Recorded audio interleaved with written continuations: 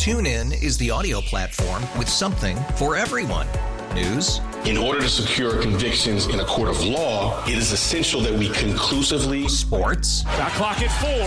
Doncic. The step back 3. You bet. Music. You set my world on fire. Yes, and even podcasts. Whatever you love, hear it right here on TuneIn. Go to TuneIn.com or download the TuneIn app to start listening. Odyssey celebrates Father's Day, brought to you by T-Mobile. You can count on T-Mobile to help you stay connected on America's largest 5G network. Mix 94.7. They were ghosted after a date and want to know why. It's time for Waiting by the Phone. Top straight to it, Alex, Audrey. Let's say hello to Jenny. Good morning, Jenny. What's up, Jenny? Hey, girl. Hi, how are you guys doing? Is that from Forrest Gump? Yeah. Jenny, we want to help you out and try to get you some answers as to why Taylor's been ghosting you. But first, why don't you fill us in here and tell us why you're calling? Yeah, so I've never called into anything like this before.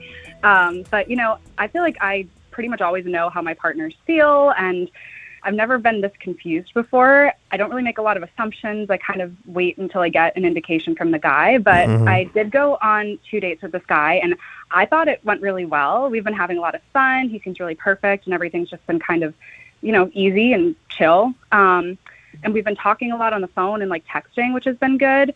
And then we started talking about the holidays and, like, meeting each other's families. So I kind of thought, like, moving in, like, a good direction. But then all of a sudden, I just stopped hearing from him. And I have no idea what happened. Oh, no.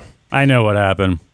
Okay, go ahead. I have a feeling what happened. You're wild. You always say that. No, seriously. This is what happens around this time, or this is what I used to do back in my dating days. I used to, like, ghost chicks November 1st because I didn't want to be tied down to gifts and holidays and parties and stuff like that. Like, seriously. Ridiculous. Look, it didn't work all the time, like, trying to get back with them, you know what I'm saying? But it happens. I'm just saying that there's a chance. Okay.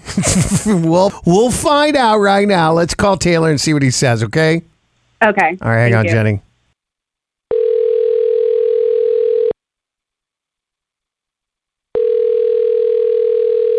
Hello? Taylor, good morning. It's Booker, Alex, and Audrey. We're with Mix 94.7 in a segment called Waiting by the Phone. I just want to let you know, I know this is going to be crazy. I'm going to throw a lot of stuff out at you. I just want you to have all the info here so you don't think we're blindsiding you. And by the way, we're not on anyone's side here, but we're calling you because Jenny is on the phone, and she reached out to us to see if she can figure out what's going on between you two. She really liked you, had a great time of the date y'all went on, but she's a little confused as to why she hasn't heard from you. So we thought, well, you know what? Let's do this. Let's call them, act as the unbiased middle people, see if we can get some answers. And if you don't want to date her anymore, totally cool. She's okay with that. She just wants to know what happened.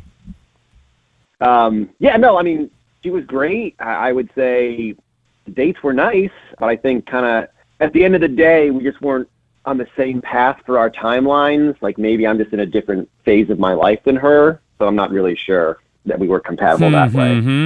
Does this have anything to do with the holidays and stuff like that? It does. It does? Yeah. What do you mean? Okay, go ahead. Right. Okay. So basically what happened was she brought up the talk about the holidays and, like, hey, what are you doing? And at first I just thought it was light. And then she's like, apparently at some point she said she told her whole family about me before the first date, like, oh, I'm going to meet this guy. He's great. And we all match and whatever.